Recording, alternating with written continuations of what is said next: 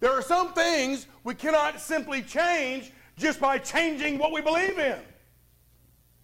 God's Word teaches that if we are to experience successful change in our lives, there are practices that Christians got to add to their faith. Practices, things they got to do that add to their faith in order to live in harmony with God's perfect will. Now, think about this. Just as you add paint to your home, just as you hang curtains in your home, just as you hang pictures in your home that help it to seem like it's complete, so too must we add qualities to our faith in order to build this life and become a complete representation of the one we serve. Now, in 2 Peter chapter 1, beginning in verse 5, that's on page 1079 in the Bibles in front of you. The Bible tells us about these qualities that we need to add to our faith. And here's what Peter said that we need to add. He said, but also for this very reason, giving all diligence. That means working hard at it. Add. Say add. Add to your faith virtue or moral excellence. Add to your virtue knowledge. Add to knowledge self-control. Add to self-control perseverance. Add to perseverance godliness. Add to godliness brotherly kindness. And add to brotherly kindness love. And he says, for if these things are yours and abound, you will neither be barren, that is useless, and you will not be unfruitful in the knowledge of our Lord Jesus Christ. So, to become the reflections of Christ that I know we all want to be, we need to align ourselves, align our lives with the Word of God. How do we do that? Well, we began by staking out the foundation of God's property. In Romans 10:13, the Bible says, whoever shall call upon the name of the Lord shall be saved. That is how we stake out the property of God by faith. And that is the building block of salvation. After we do that, then we find that God's power begins to come into our lives, and we are able to separate ourselves from that old sin life and separate ourselves unto the God life. That, friend, is moral excellence, virtue, and it is the building block of separation. As we begin to grow in the knowledge of God's truth, then we find that we are special. How many of you know today that you are special? Raise your hand if you know you're special. Amen. Friend, you are special. You have been set apart by God. You've been set apart for His good purposes. Why? So that you might be a positive influence in someone else's life for the glory of God. Friend, that's the building block of sanctification. Well, we then continue with learning how to unselfishly give God control of our lives. Self-control, giving God control of our lives. And when that occurs, we are then released to do the will of God for the blessing of other people. That, friend, is the building block of service. We then learn that Christians can't have a testimony without a... Christians cannot have a testimony without a test. And that means that we must persevere the trials. We got to somehow make it through the struggles. We got to get through the tribulations of life. And that, friend, is the building block of suffering. But last week, God's Word told us to do three things. The Word of God said that we need to work out, we need to look up, and we need to press on. Work out, look up, and press on in order to add godliness to our lives. That is the building block of submission. Today, we add brotherly kindness. which is the building block of sharing. And you're going to be shocked to see all the areas of your life where this building block truly should affect you. Now, the original word in the Bible, the original Bible word for brotherly kindness is the word Philadelphia. Say Philadelphia. In fact, the city of Philadelphia, Pennsylvania, boasts that it is the city of brotherly love. That's what Philadelphia means. But in Hebrews chapter 13, that's on page 1071 in the Bibles in front of you, just a few pages back. In Hebrews 13, beginning in verse 1, the Bible explains Philadelphia as it relates to Christian brothers and sisters. Follow along with me in Hebrews chapter 13 in verse 1. The author says, "Let Philadelphia continue. Let brotherly love continue." Verse 2, "Do not forget to entertain strangers, for by so doing some have unwittingly entertained angels." I've met some angels in my life, amen. I met some devils in my life too, amen. Verse 3, "Remember the prisoners, as if you were chained with them, those who are mistreated, since you yourselves are also in the body." Verse 4, "Marriage. Marriage is honorable among all, and the bed undefiled, but fornicators and adulterers God will judge. Let your conduct be without covetousness. Be content with such things as you have, for he himself has said, I will never leave you, I will never forsake you, so that we may boldly say, the Lord is my helper. I will not fear. What can man do to me?" Philadelphia. There are three areas in our Christian life where we ought to demonstrate Philadelphia, where we ought to demonstrate brotherly kindness. The first of which is we ought to show brotherly kindness through ministry. You see, friend, the whole object of all the various ministries at Bethel Baptist Church is to reveal and to express Philadelphia, brotherly kindness, to other people. To express what Jesus has done in you to other people. We got to learn, and we have to be aware that God sends people across our path every day. He sends people to you every day. And each one of those people represent an opportunity for you to share Christ's love. Are you taking advantage of the opportunities that God is giving you to show brotherly kindness? There in verse 2, the Bible gives us two specific groups of people to whom we must continually show brotherly kindness. He begins by saying that we ought to show brotherly kindness in ministry to strangers.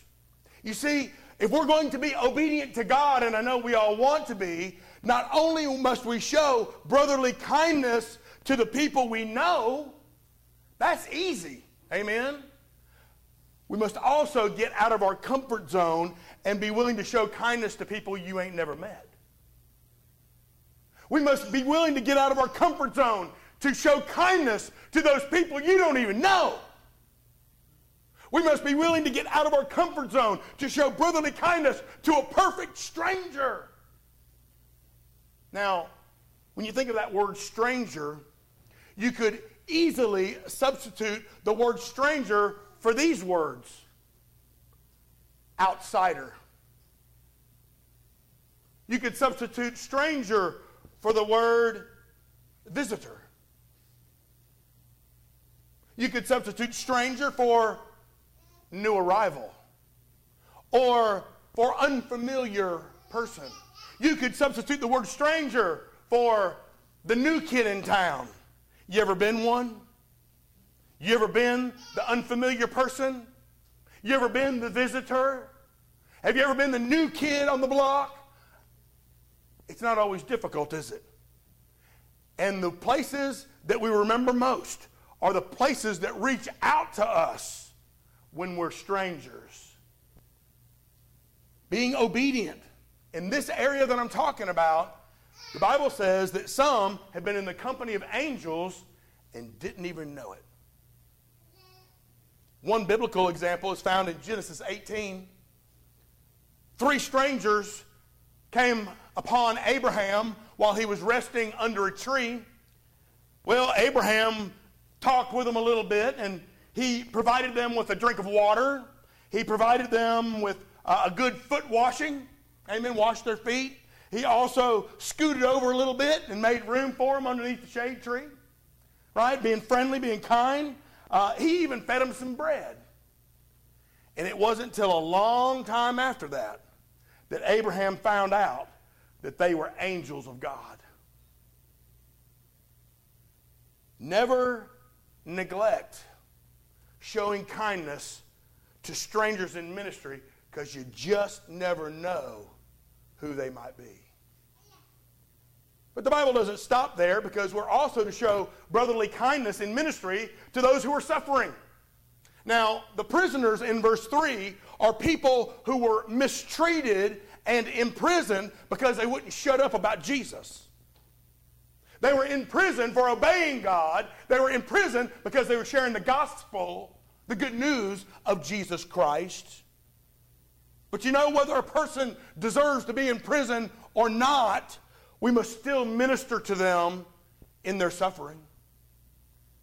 I wonder, has anyone here at Bethel thought about starting a prison ministry? Many others suffer with sickness, disease, affliction, debilitation. They're battling cancer.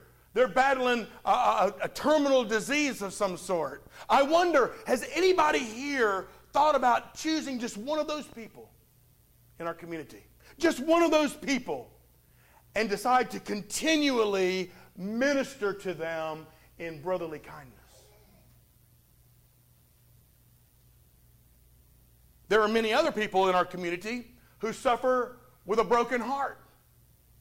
Maybe they've gone through or are going through divorce. Maybe they've recently lost a loved one and they are crushed. I wonder, has anybody thought about ministering to them continually in brotherly kindness? Friends, there are victims everywhere. There are victims of tragedy and pain all around you and I. Have you thought about sharing a little of yourself with some of those people? Do you remember what Jesus said in Matthew chapter 25? Jesus said, "Then the righteous will answer him, saying, Lord, when did we see you hungry and feed you? Or thirsty and give you drink? Lord, when did we see you a stranger,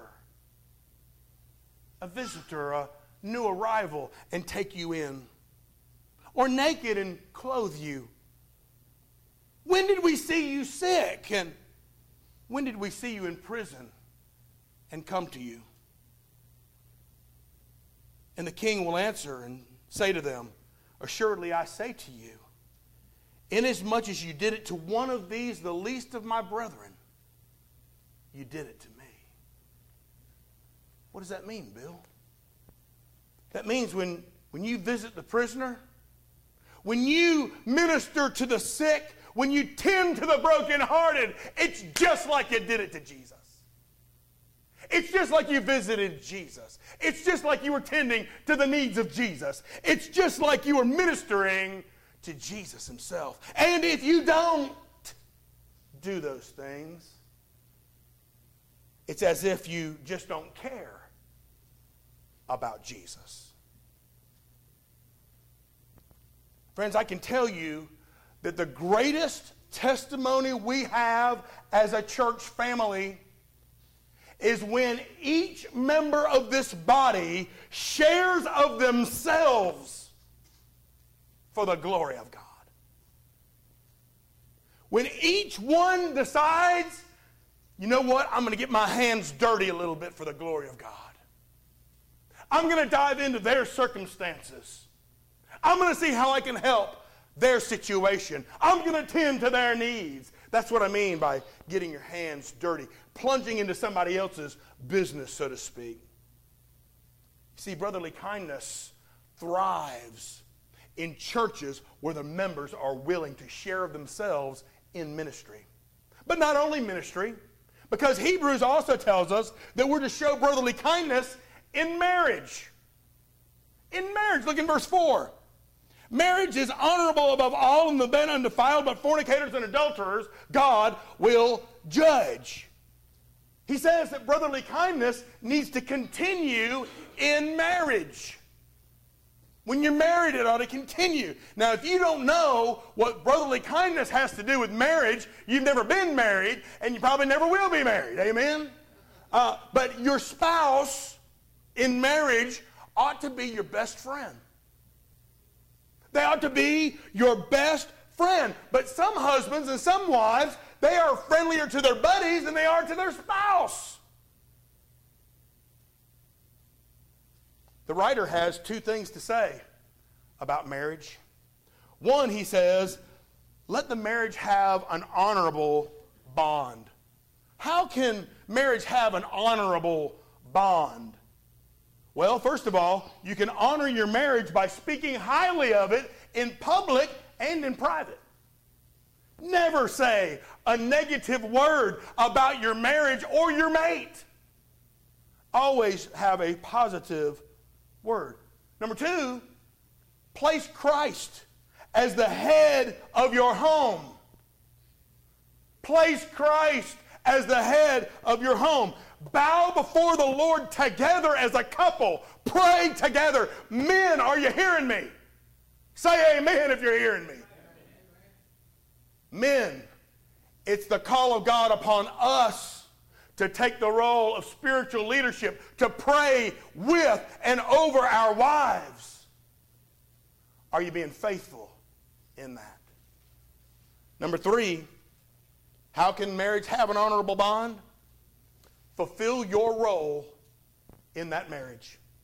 If you're a husband, be the spiritual leader. Honor your bride, because one day you're going to give an account of whether or not your home counted for God or not.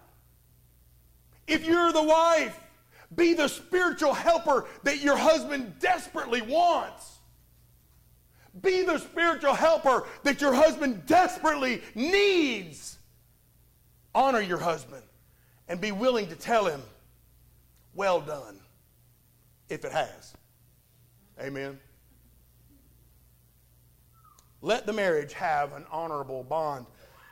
But he doesn't stop there. He kind of gets in our grill. He kind of gets a little personal here. He says also, let the marriage have an honorable bed. Can you believe the Bible would get into our business like that? Can you believe that the Bible would get so personal? That word undefiled there in verse 4, where the Bible says, and the marital bed undefiled. That word undefiled means not dirty. Can you imagine crawling into bed at night and the sheets were filthy? I don't know about y'all, but I ain't doing it. I'll sleep in the recliner. Undefiled means it's not corrupted. It's not tainted. It's not degraded. Are you getting the picture here? Verse 4c reads, but fornicators and adulterers God will judge. Now, a lot of people put fornication and adultery right in the same basket, but they're different. That word fornication comes from the original Greek word porneia. And that word porneia is where we get the English word pornography. I want to tell you with all my heart and soul, men and women, that pornography is a marriage killer. It is a marriage killer. But if you want your marriage to be free from both fornication and adultery, there's probably a lot of junk on TV you ought to steer clear of too. Amen? Those actors and actresses, man, they jump in bed and they jump out of bed with anyone and anything they desire.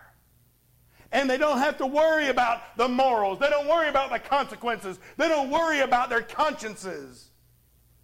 Because it's make-believe. TV rarely shows the incredible heartache and the pain that comes from these kinds of behaviors. So friend, if you're already flirting with someone or something other than your spouse, I want to tell you with all my heart, come to your senses. Come to your senses. Wake up. Go home and love your wife. Go home and love your husband with all you got. Recommit to being the kind of husband or wife that God has called you to be. Whatever you got to do, you go home and you do it. Philadelphia. Brotherly kindness, we show it by sharing ourselves in ministry. We also show it by sharing our lives in marriage. But here's another place where we can learn brotherly kindness. We can show brotherly kindness with our money. Oh my goodness, here he goes. Here he goes, getting in my grill again, getting in my business again. How in the world are we just supposed to show brotherly kindness with our money? Well, first of all, he says in verse 5, learn to be content. Let your conduct be without covetousness.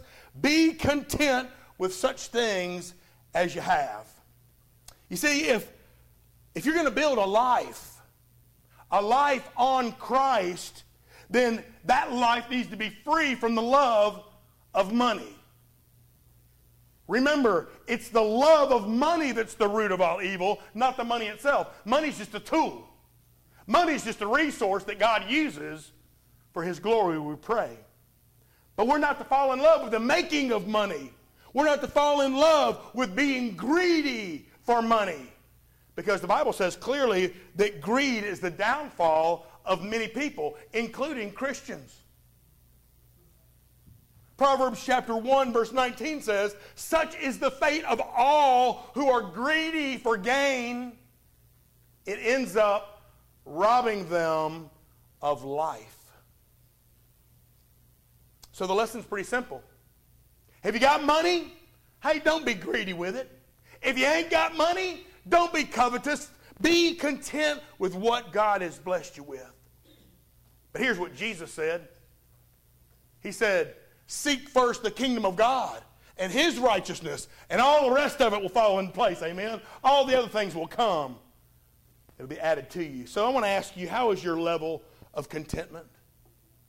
Are you content with such things as you have? Have you worked hard? Have you managed well?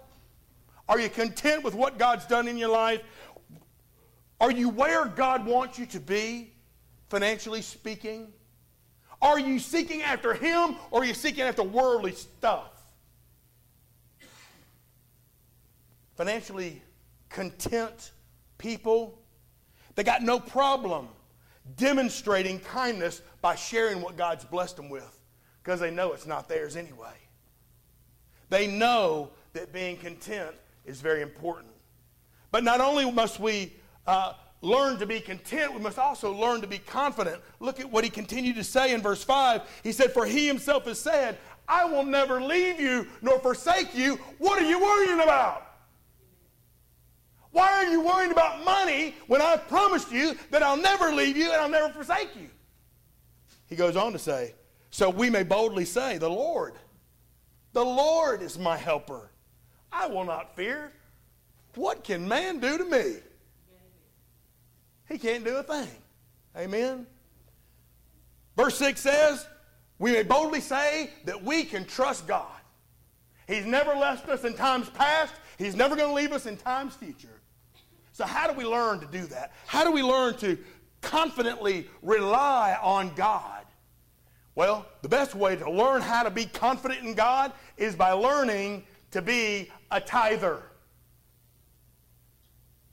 By learning to be a tither, that is, giving God back 1/10 of your income. That's what a tither is. If you make $100, give God back 10.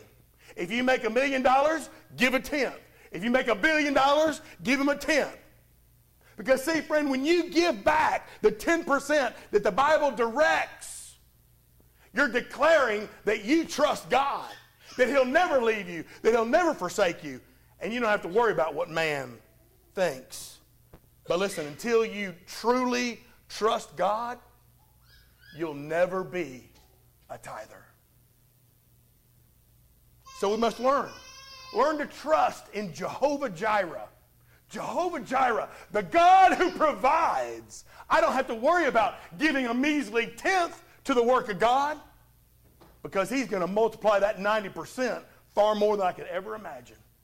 And I'll give you a testimony in my own life and in the lives of many people I know that have been willing to do that and to go to that extreme. The bottom line is this: you take care of God's business, he'll take care of yours. Y'all hear me? You take care of God's business, he'll take care of yours. So we got to learn. Show brotherly kindness by sharing ourselves in ministry, sharing our lives in marriage, but also sharing God's blessings with our money. Well, I don't know about you, but I often don't get it until I see it. I often need to see an example. I need to see somebody modeling these principles in my life. And there have been many in the course of my life, other people, but the greatest model, of course, is my Savior, Jesus Christ. He has modeled this kind of brotherly kindness, this Philadelphia. So where do we get our example? Kindness is one of the essential qualities of God himself.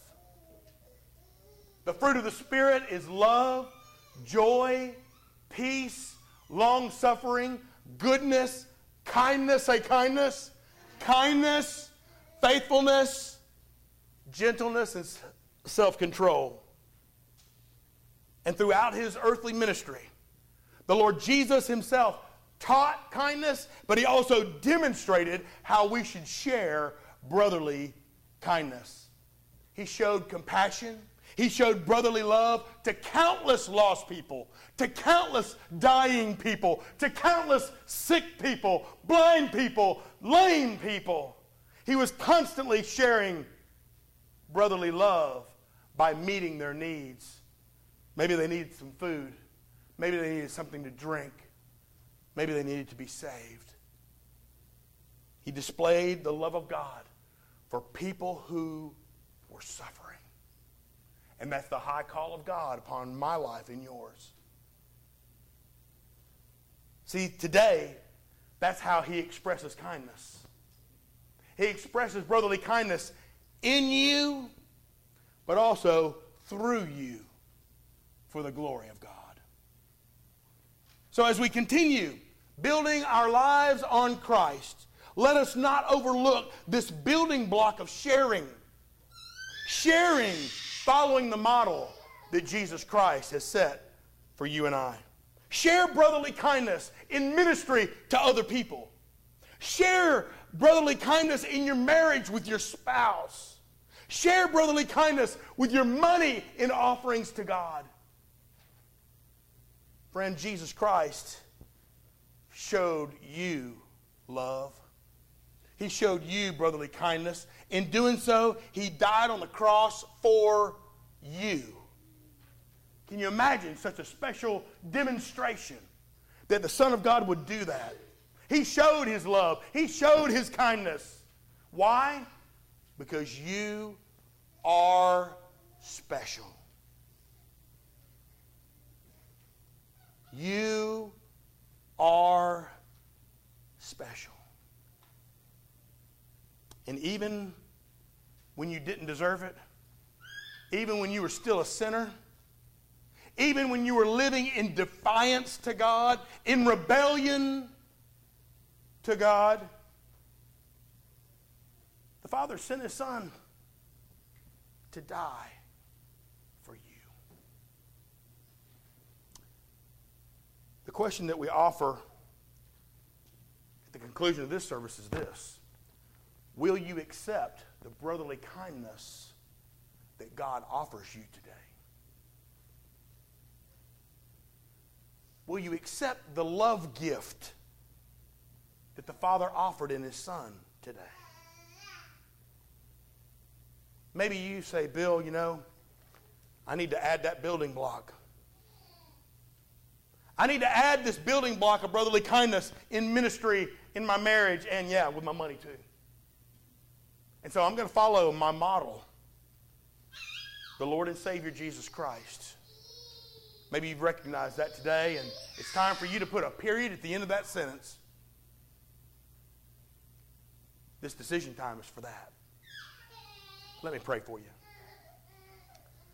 Father God, we praise you and thank you so much for this incredible opportunity to worship you, not only in giving, not only in praises and exaltation, but Lord, also to worship you in the Word, to allow your perfect Word to have its work in our lives. Father, help us to build into our lives sharing.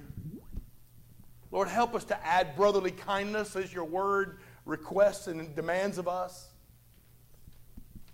Father, help us to be faithful believers, having added brotherly kindness in ministry, in our marriages, and even with our resources, with our money. Father, thank you for giving us the perfect example in Christ. Now, Lord, I pray for the decision time that's coming right now. Lord, I pray if there's one that has never received the salvation and eternal life that faith in Jesus brings, Lord, that they would not hesitate to recognize that today is the day of their salvation. They don't have to leave here unsaved. They don't have to leave here not knowing if they're going to heaven. They don't have to leave here not knowing if they're in the family of God. They can leave here knowing that they're special. Lord, for the child of God that has been less than faithful in ministry, in their marriage, or Lord, even with their money, Father, as this has spoken to me all week long, I pray that it would speak to my brothers and sisters as well. That, Lord, we would be more diligent to let brotherly love continue. How long, Lord, does it have to continue? Until